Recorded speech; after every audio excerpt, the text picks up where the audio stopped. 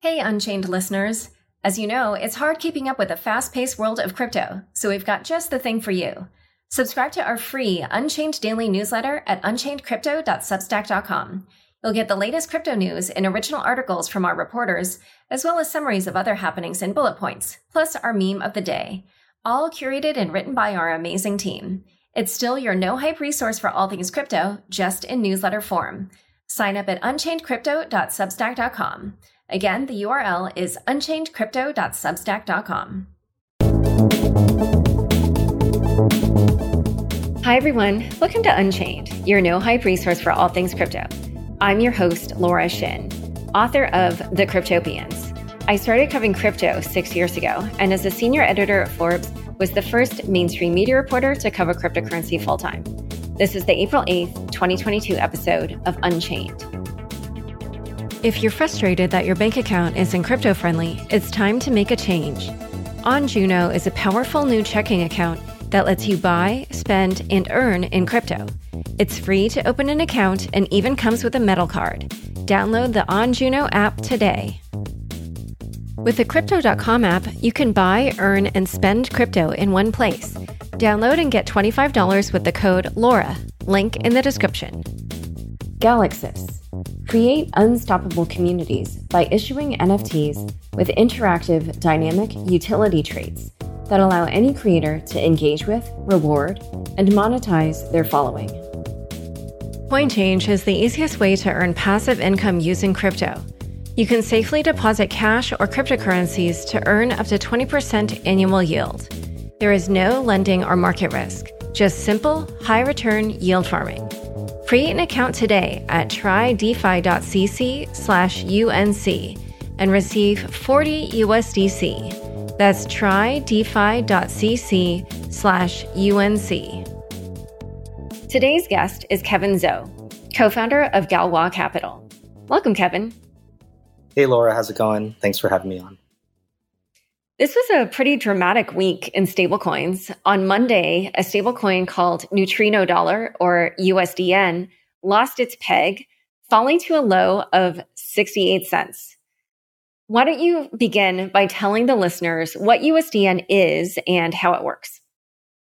Yeah, so USDN is Neutrino Dollar. It's basically a stablecoin that's pegged to the US dollar, and it's an integral part of the Waves ecosystem. The way it works is that the creation, the minting or redeeming of USDN is done through burning. So if you want to create USDN, you burn Waves. You burn an equivalent dollar amount of Waves to get an equivalent dollar amount of USDN. And the reverse is true. When you want to redeem USDN, then you redeem it for Waves. So for every X amount of USDN that you burn, you get X dollars amount of Waves back. This is what we would call an algorithmic stablecoin. And algorithmic stablecoins have historically had trouble. So in this case, how and why did USDN depeg? Yeah, so it was for a number of reasons, but the main reason is that people found that on-chain, there was a really large address that was doing what we call recycling, right, or leveraging. And the way that works is that, and many people think that this is the Waves team themselves that was doing this. And the way that works is, you start with USDN, you put it into Verez, and Verez is basically like the Aave of Waves. So it's a borrow lending platform. You can deposit, USDN over there, get some yield. You can borrow other types of assets like USDC, Tether, Verez itself, Waves, a lot of different assets. So the way that this loop works is that USDN is first put into Verez as deposit, and then from that, they're able to borrow hard assets like USDC and USDT. They use that then to buy Waves and then use the Waves to convert it to USDN through the mechanism that we talked about right before, and then redeposit that USDN back into Verez, completing the cycle, and continuously do this until basically all the deposits for USDC or USDT are depleted, because then the cycle can't continue anymore. So basically there was a lot of this recycling going on, and that's what's been causing this huge pump in the price of Waves. And then afterwards, at some point, there are a lot of people on Twitter, for example, like Xerox Hams, for example. A lot of people have pointed this out, which is that, this whole thing is unsustainable, because at some point, the whole thing has to come back down once this cycle stops because of the running out of the deposits of USDC and USDT. And also on top of that, there's more to the story because, Sasha comes out, who's the founder of Waves, and he starts, putting together this conspiracy theory that it's actually like Alameda that's causing a lot of like problems for the Waves ecosystem, and saying that these guys are really short, and he put out a proposal for a governance vote, which was basically, without getting into like all the nitty gritty, the idea of it is that it would make it harder for shorts, and it would be more possible for them to get liquidated because he wanted to liquidate the shorts. Unfortunately, it's kind of backfired because Alameda responded in saying, we're not actually just naked short on Waves or USDN. Really, they have this like hedge play that's going on where they're taking out a borrow, of Waves and to short it, but at the same time, they're long the perps. And the reason that they're doing that is that there's some basis to collect in between. In other words, like the funding rate was very favorable in this kind of hedge trade, right? So they're not actually having any net kind of exposure on Waves. They're really just doing this kind of hedge play. And then on top of that, then the community also had a backlash against Sasha saying that, we can't just willy-nilly, liquidate shorts just because they're short, right? I mean, it's just it's a fair short. I mean, they want to express that bet, whether it's, an actual short or whether it's a hedged bet, regardless, that's their right to do that. And we shouldn't just change up the protocol rules just so that we can squeeze the price higher. So I think overall ended up backfiring on them. And then from sort of the revelations of this recycling, which is unhealthy, generally considered unhealthy, and generally considered, these kinds of prices that were Waves pumped to was considered generally inorganic. Then basically all this stuff had to get sold down. And then on top of that, there's some unwinding effects where, as Waves starts collapsing in price, trust in the system, starts to get depleted. There's a lot of circular effects, just overall trust kind of erodes, and a lot of other people start selling too. So that kind of compresses the price. Yeah. So that's how it got depegged. Mm-hmm. Yeah. So that's the reason that Waves ran up and then crashed. And then the depegging itself is that, at some point, if you're looking for an exit from this sort of like spiraling or failing system, there's two ways to do it if you have USDN, right? One is to convert it to Waves and sell the Waves, and the other is just to sell the USDN. So depending on whether the mechanism is gated or not, and we can talk about like Luna and Terra later, but depending on whether it's gated or not, if there are very strict restrictions on just how much USDN you can get out into Waves, then the USDN itself depegs. So that's sort of like the end state. The end state is where there's not enough liquidity in Waves itself, or the convertibility between USDN and Waves gets short-circuited somehow, and then the coin itself, the stable coin itself, depegs. Otherwise, people would just convert the stable coin to Waves and then get out through that angle. So essentially, though, like people wanted to sell out of USDN and they couldn't, and so then they were willing to sell it at lower and lower prices. Is that basically what caused the depeg? Mm-hmm. Yeah, exactly. It's basically there's two outflows for capital in that kind of system, either through Waves or through USDN, right? So the depeg happens because there was not enough bandwidth to go through Waves. Okay, yeah. I mean, it's such a fascinating story. Yeah, I was looking at the comments on the proposal. So, by the way, the Wave CEO is Sasha Ivanov, and Alameda Research is the market maker associated with FTX, founded by the CEO of FTX, Sam Bankman-Fried. And I saw that the comments on the Vyers proposal was like, this would basically mean, because it's supposed to be a borrowing and lending protocol, and people were like, okay, if this goes through, nobody's going to use this. So I mean, it was fascinating. But in general, as I mentioned earlier, we've seen so many of these algorithmic stablecoins depeg. So why is that so common? Yeah, so I think the idea is that, in crypto, there's a lot of different ways to make money. And I think what people have found is that running sort of like grifts or scams generally is a good way, at least in the short term, for these founders and these very short-term oriented investors to make money. And at least historically, even though almost every single algorithmic stablecoin, which was not backed by collateral, has so far failed, maybe with the exception of Luna so far, it's still like in the process of doing that, because of these like giant pump and dump cycles, a lot of the founders and the investors are able to make a lot of money. So, even though there's a lot of failure and even though everybody kind of understands the risk, with sort of like the advent of new capital coming into the space and a lot of new people coming into the space, I think there's always like, a greater fool to sell this kind of product to, a repackaged version of this product tool. And as long as I think these founders and these investors continue to make money, I think that'll continue to happen. So I think it has to do with, building a mechanism which is basically an obfuscation of basically trying to mint money out of thin air, right? Through like the very, very complicated contraption or mechanism or some kind of Rube Goldberg machine. At the end of the day, you can't really generate value from nothing, right? And I think that's one of the reasons why, ultimately these things fail. Now, each one has a different mechanism, right? So if you look at like, for example, Basis in the past, Ample4, ESD, DSD, Ohm to some extent, and Time, and now like Luna, Terra, and Waves, all of these have slightly different mechanisms, but I think, in my opinion, they all reduce down to kind of the same thing, which is that you're trying to get this weird flywheel going while basically minting money out of thin air.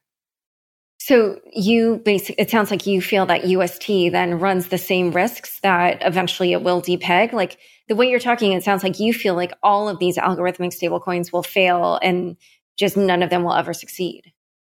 Yeah, I think at least all of these types of designs, right? So like this seigniorage based kind of like supply contraction, supply expansion type of designs that don't have any external backing underneath it or any kind of external collateral, I think pretty much those will all fail. I could be wrong. I mean, maybe somebody comes up with some genius design and some kind of like skyhook thing that actually works. But for the most part, it's all basically variations of the same theme, right? So because of that, yeah. But then so UST, since it now is going to be partially backed by Bitcoin, are you saying that then you don't think that UST is likely to fall into the same trap? Yeah, I think the risks are still there. I actually think the risks are much bigger than Waves just because of the size of it. There's like 16.6 billion UST in circulation. I think 12.2 or 4 billion is now stuck in Anchor. So I think it's a much bigger problem. But I will say that I think the backing of having some kind of Bitcoin hard collateral, or even just like other types of stable coins, or even like Avalanche as they just did, basically any kind of backing which is not circular, I think would be helpful. So I think they're going in the right direction. I just disagree about the size. I don't think a 3 billion amount of Bitcoin is enough of a cushion on this kind of unwind on Anchor. And Anchor is basically the barn lending protocol. It's the Aave of the Terra chain. Yeah. And the yield on that right now is about 20%. Okay. So in a moment, we're going to talk about a potential plan to try to make these kinds of stablecoins stronger. But first, a quick word from the sponsors who make this show possible. It's time to bring Wall Street to Main Street. CoinChange is democratizing access to wealth management with low risk, high return, passive income through DeFi. It's simple. Just deposit your crypto into a CoinChange high yield account to earn more over time. Your yield is paid out daily and can be withdrawn anytime. CoinChange's yield farming doesn't utilize lending or other risky strategies. No minimums, no obligations, just high yield. It's time for a change. Create an account today at trydefi.cc/UNC to receive 40 USDC. That's trydefi.cc/UNC. It's becoming clear that utility is the future of NFT technology, and no launch platform does utility better than Galaxis. Anyone with a community can now engage with, reward, and monetize their following by issuing an NFT collection with dynamic utility traits. These traits can be customized to the needs of a particular community and change over time, allowing the creator to sustain a prolonged relationship with their most valuable customers. Visit galaxis.xyz to learn more. There's been a lot of buzz around getting paid in crypto, and it's easy with OnJuno, the all-in-one crypto and banking app. You can set up a direct deposit and earn a portion of your paycheck in crypto. You get 10% back when you spend USDC with the OnJuno card, as well as a 4% yield on your USDC. Not to mention, you can buy crypto with zero fees. All of this from an FDIC-insured checking account. OnJuno integrates directly with your direct deposit system, has no transaction fees, and is already being used by employees of some of the biggest tech companies like Google, Apple, Amazon, and Microsoft. It's free to open an account, and today you can get $50 added to your first direct deposit using code LAURA. Download the OnJuno app today. That's OnJuno, and use code LAURA for $50. Back to my conversation with Kevin. So, as we've been talking about, Terra might be feeling the heat given what has been happening with these other stablecoins.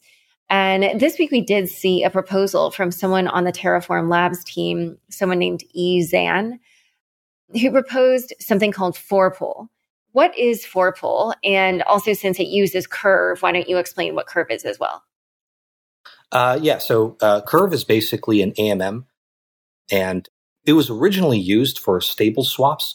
And what stable swaps are is it's a way to basically transform one stable coin to another with fairly low slippage. So generally, I think it depends on sort of like the context that your viewers have, but assuming some understanding of Uniswap, it's basically like Uniswap, but there's a lot of flatness on the bonding curve where it's, kind of close to balance, when the pool is kind of close to balance, hence allowing for really large sizes of stablecoins to be swapped against each other at very minimal slippage and minimal fees. So that's sort of what the curve model is.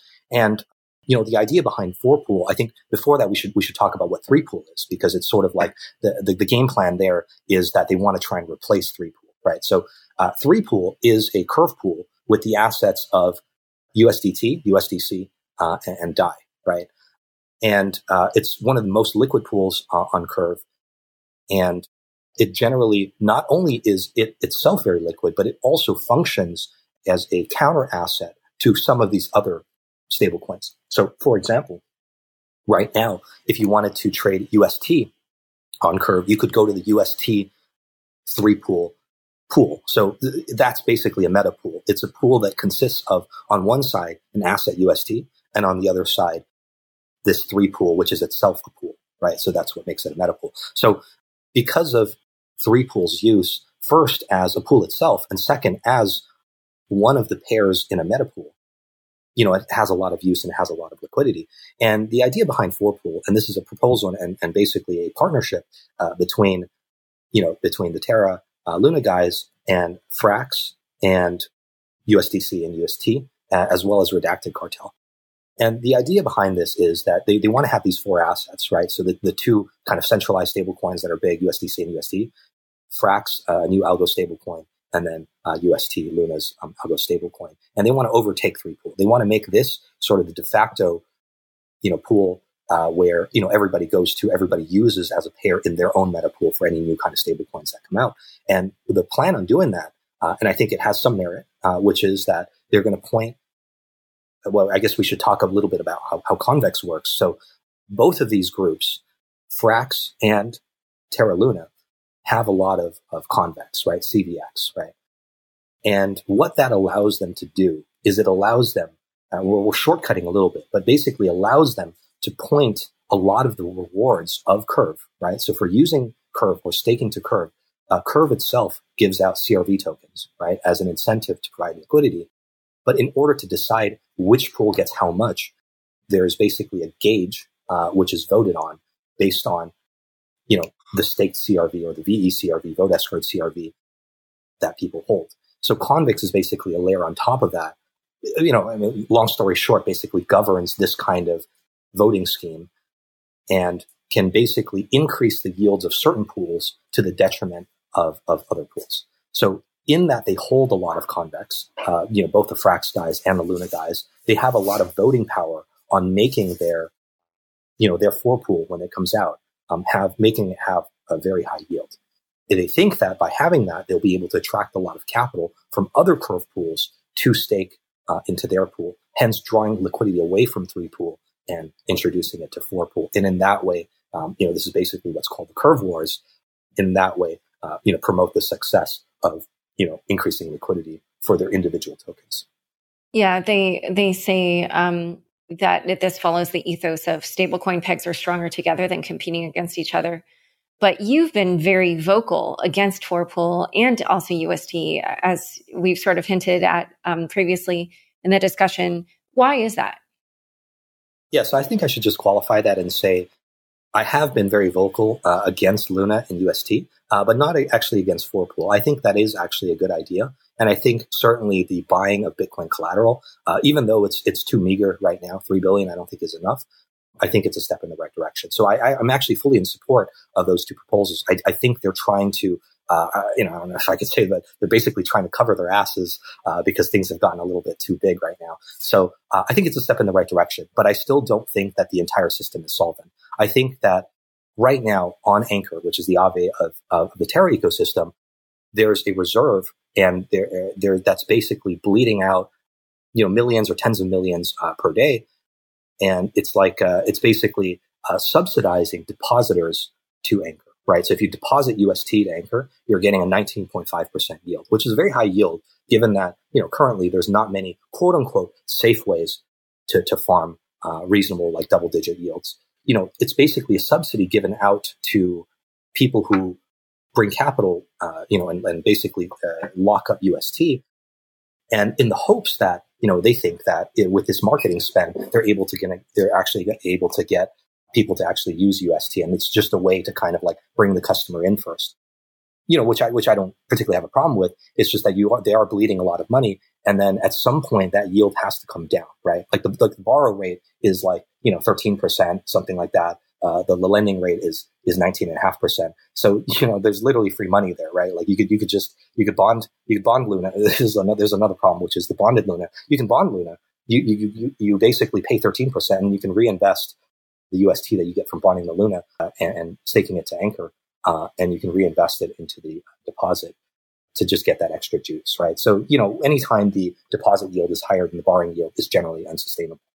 So that has to come down at some point. I think they're going to gradually do it. Probably the correct choice to gradually do it, but it just won't be enough. I think somewhere between the equilibrium yield will be. I think they did some analysis on this.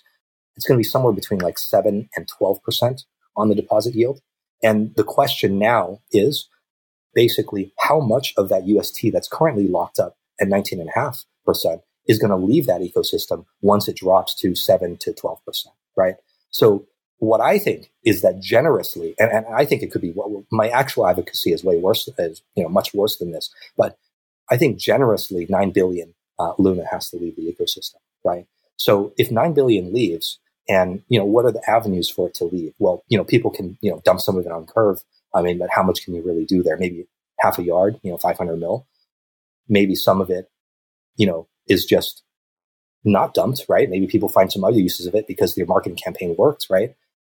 So, there might be like a bill over there. But, overall, it's just like a lot of these avenues for exiting out of UST, there's just not much liquidity there, right? So you're still stuck with multiple billions that need to exit. And they can either exit through the Bitcoin that they bought, this 3 billion, or they can exit through Luna.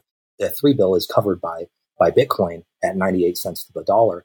You're still left with a lot of UST, still multiple billions, maybe 4, maybe 5 billion of UST left to unwind. Generally, whenever and I think we should take a step back and talk about this. Generally, when you buy an asset, for every dollar that you use to buy it, the market cap goes up by some multiple, right? It's not one for one, basically, right? If you buy an Apple stock, if you put like $100 in Apple's market cap jumps by more than $100, right? So what exactly is this multiplier value? Well, they've done, historical analysis on stonks, and it's basically 3 to 8x, depending on the elasticity. For crypto, I think it tends to be on the higher side, and maybe even higher than that. And then for something as reflexive as the design of this algo stablecoin, I think it might be even beyond that, right? But even on the conservative side, let's say maybe like an 8x, right? So 5 billion leaving UST through Luna would probably compress the Luna market price by 8 times 5 billion, which is maybe like 40 billion. So like, I see that there could be, in my opinion, when all of this stuff unwinds, I see that there could be some very serious compression on the Luna price. Now, That depends also on the gating mechanism for how much UST can be minted or burned per day for Luna. If there can be, if they release all the gates, then basically it's Luna itself that takes on the brunt of all this selling pressure. Market cap tanks. You could see huge drawdowns on the price there. Now, if they gate it and they say, okay, only 100 million UST can exit through Luna per day, well, then if more wants to exit per day, then you start to see UST depegging. So, it's really kind of like a pick your poison. If you gate it, then it depegs. If you don't gate it, then the price tanks, right? And in the most extreme cases where the solvency of the system itself is comes to question, there might not be enough Luna market cap to be solvent for the entire amount of the UST to exit, right? Because in the absolute worst case, right, let's say that all of the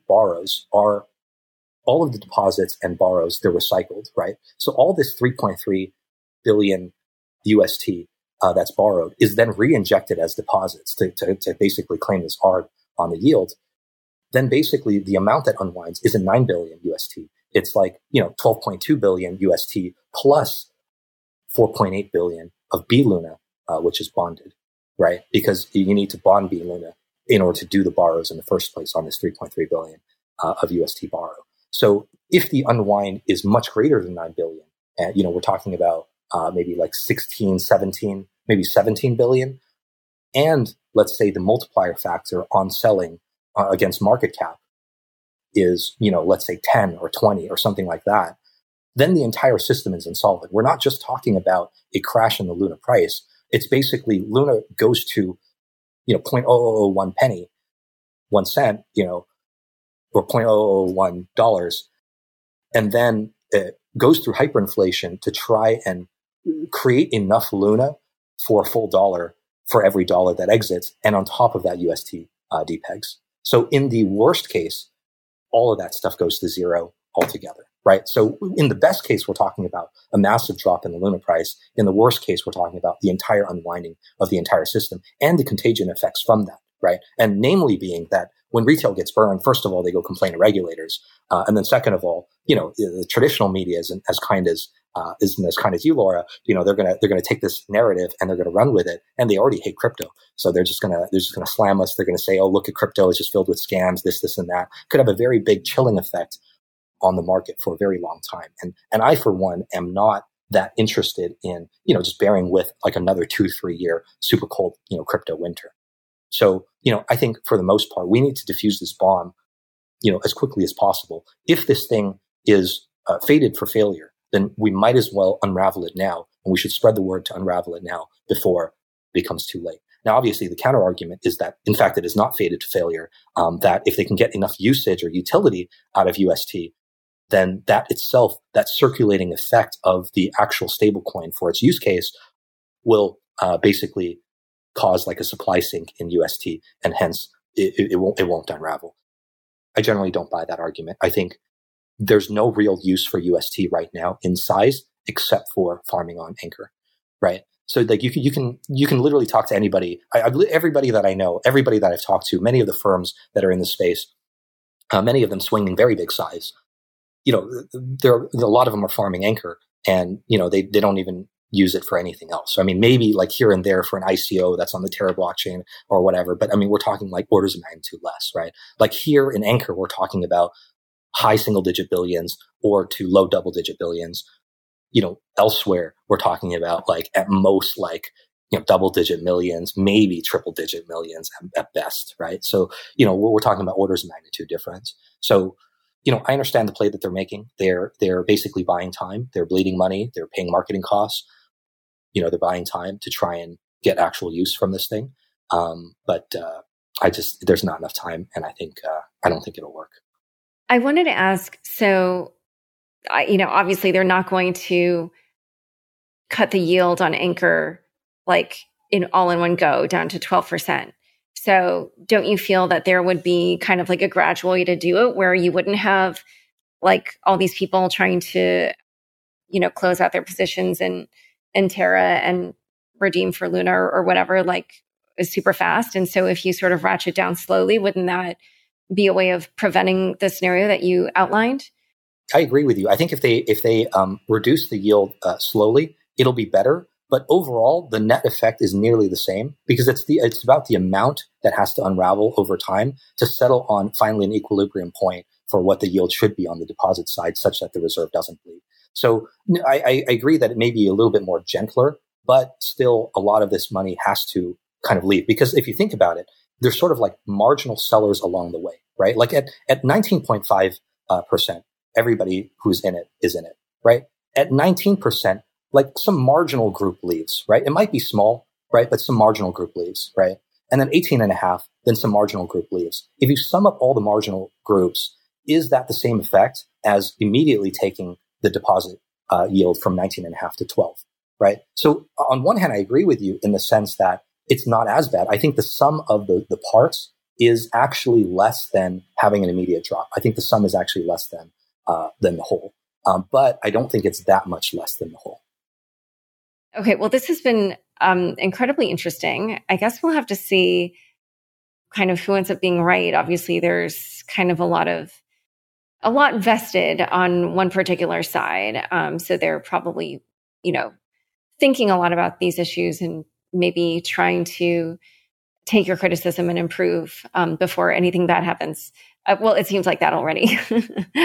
But anyway. Yeah, it's much appreciated. Yeah. It's been great having you. Thanks so much for coming on Unchained.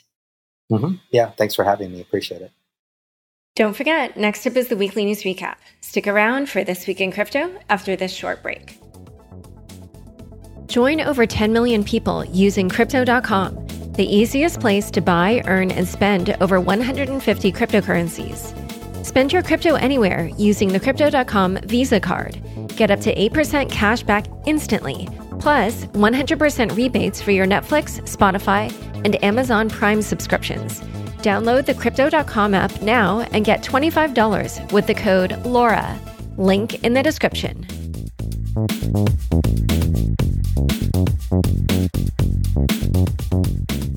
Thanks for tuning in to this week's news recap. Ronin will be reimbursing users. 8 days after losing $600 million to the largest exploit in DeFi history, Sky Mavis announced plans to reimburse all affected Ronin network bridge users. Sky Mavis will be raising $150 million in a funding round led by Binance, with participation from Animoca Brands, A16Z, and others. That $150 million in cash, along with balance sheet funds already owned by Sky Mavis, will replace the 173,600 Ether and 25.5 million USDC that was drained from the Ronin Bridge last week in a social engineering attack that saw 4 of Sky Mavis-run validators and a third-party validator run by AxiDAO compromised. The news comes just a few months after the Wormhole Bridge announced a similar reimbursement funding round from Jump Crypto following a $300 million exploit. In the aftermath, Ronin Bridge will be upgrading its security, which previously relied on only 5 out of 9 validator confirmations for a transaction to go through.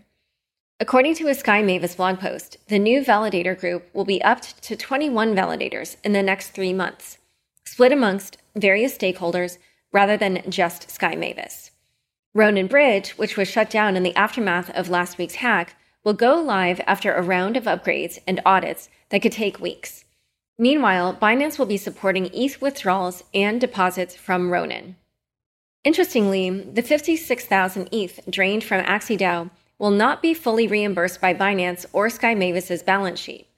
Instead, Sky Mavis explained, the 56,000 ETH compromised from the AxiDAO treasury will remain under-collateralized as Sky Mavis works with law enforcement to recover the funds. If the funds are not fully recovered within 2 years, the AxiDAO will vote on next steps for the treasury. In related news, the Ronin Bridge hacker was active this week, moving roughly $7 million through the CoinMixer Tornado Cash. Stablecoins are coming to Bitcoin. Lightning Labs, a Lightning Network developer, announced a new protocol this week, dubbed Taro, which aims to make Bitcoin's Layer 2 solution a multi-asset network, as explained by Lightning Labs CEO Elizabeth Stark in a blog post. In essence, Taro's purpose is to Bitcoinize the dollar, Stark wrote. With Taro, developers will be able to issue assets on the Bitcoin blockchain and then move them onto Lightning for speed and scalability, making use of Bitcoin liquidity to ensure interoperability between assets. Notably, according to Stark, Taro will also allow assets like stablecoins to route through the Bitcoin network via Lightning.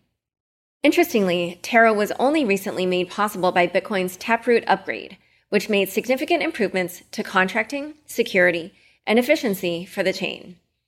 Fun fact, the launch of Taro was on April 5th, aka Satoshi's birthday, the same day that Roosevelt ordered U.S. citizens to return gold worth more than $100 for fiat in 1933.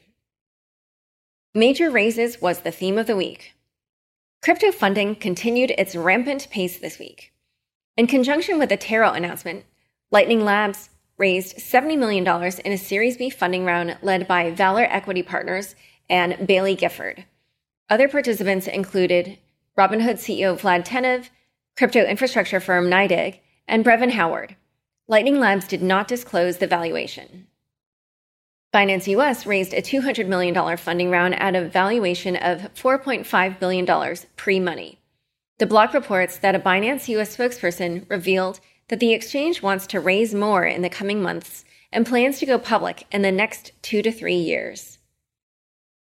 Near Protocol announced a second 9-digit raise in under 3 months on Wednesday. The protocol is bringing in $350 million in a round led by Tiger Global to decentralize the Near ecosystem. Near Foundation announced a $150 million raise in mid-January to support DeFi development. Disclosure, Near Protocol is a previous sponsor of this podcast. Boba Network, an Ethereum scaling solution, secured $45 million in a Series A, giving the protocol a unicorn valuation of $1.5 billion. Blockchain security firm CertiK announced an $88 million funding round that saw participation from traditional behemoths like Tiger Global, Goldman Sachs, and Sequoia Capital. CertiK is now valued at $2 billion.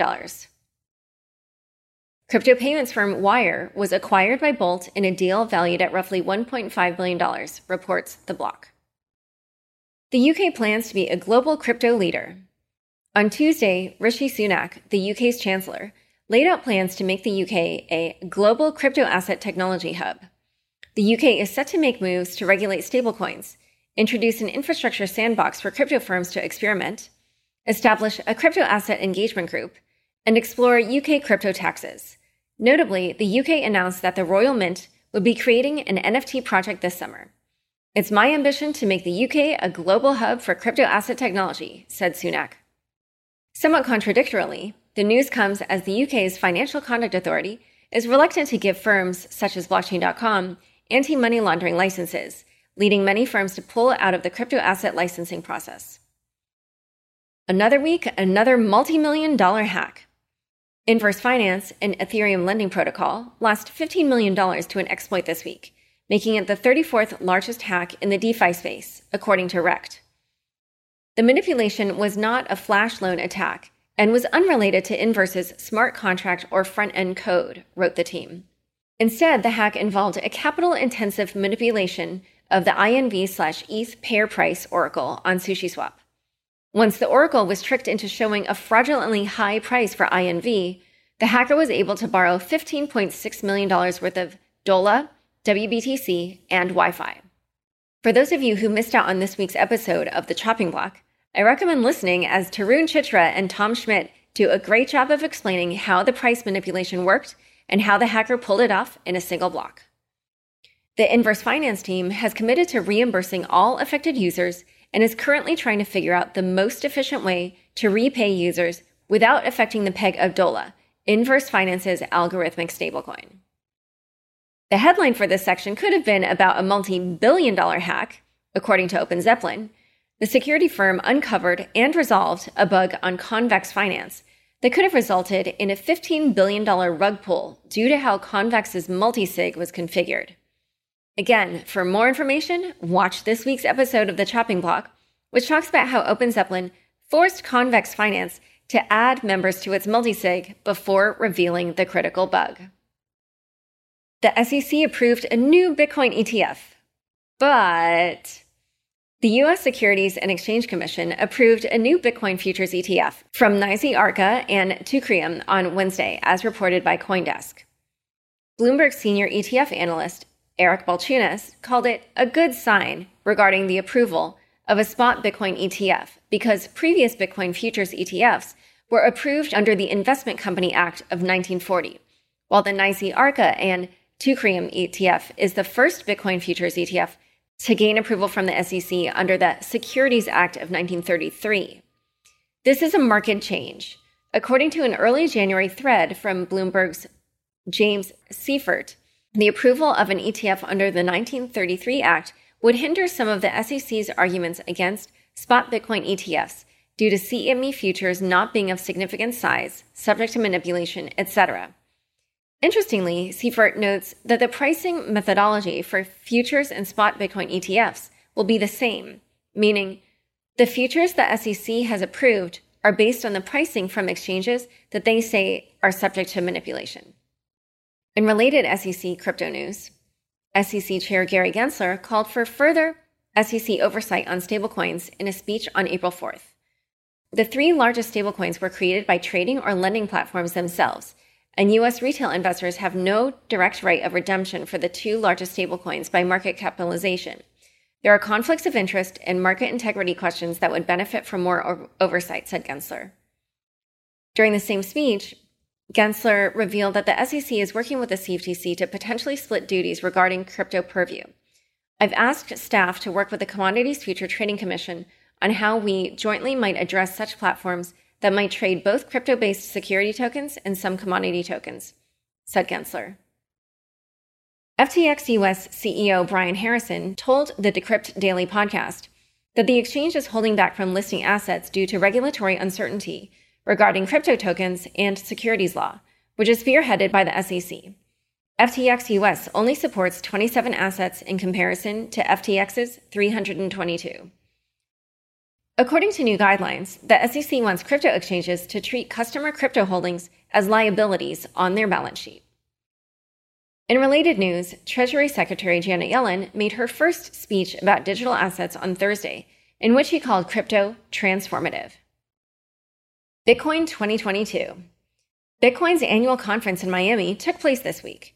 In an on-brand move, the festivities were kicked off with Miami Mayor Francis Suarez unveiling an 11-foot, 3,000-pound, laser-eyed robot bull statue. The event features speakers such as Peter Thiel, Jordan Peterson, and Jack Mallers.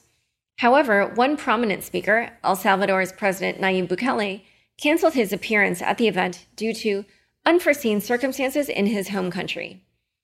On Thursday, Bitcoin 2022 experienced its first big announcement when Robinhood Chief Product Officer Aparna Chennapragada told the audience that the trading platform had activated crypto wallet functionality for 2 million customers. Users will now be able to send BTC, ETH, and Doge to self-custodied wallets. Robinhood will also add support for Lightning Network. In other Bitcoin news, two of the most prominent SAT stackers did what they do best this week. They bought more Bitcoin. On April 5th, MacroStrategy, the subsidiary of MicroStrategy, purchased an additional 4,167 BTC, or $190 million worth. And on the 6th, Luna Foundation Guard added roughly 5,040 BTC, or $231 million, to its $1 billion plus stack. In related Terra news, Terraform Labs announced a $100 million token swap of Luna to AVAX on Thursday between Terraform and Avalanche Foundation. Time for fun bits. A novel DAO experiment. TweetDAO caught my attention this week due to a fun twist on NFT utility. The DAO sold a batch of 1,000 NFTs, each depicting the iconic Twitter egg, giving holders the ability to tweet once per day from the official TweetDAO Twitter account, with absolutely no restrictions. As this is crypto Twitter, the content is still a bit unhinged, but somewhat humorous. The NFTs, for those interested, are selling for a floor price of 0.319 ETH. For those who need a smile, I would recommend giving TweetDAO's feed a scroll. It's quite funny. Thanks so much for joining us today. To learn more about Kevin, Galois, and stablecoins, check out the show notes for this episode. Unchained is produced by me, Laura Shin, with help from Anthony Yoon, Daniel Nuss, Mark Murdoch, Shashank, and CLK Transcription. Thanks for listening.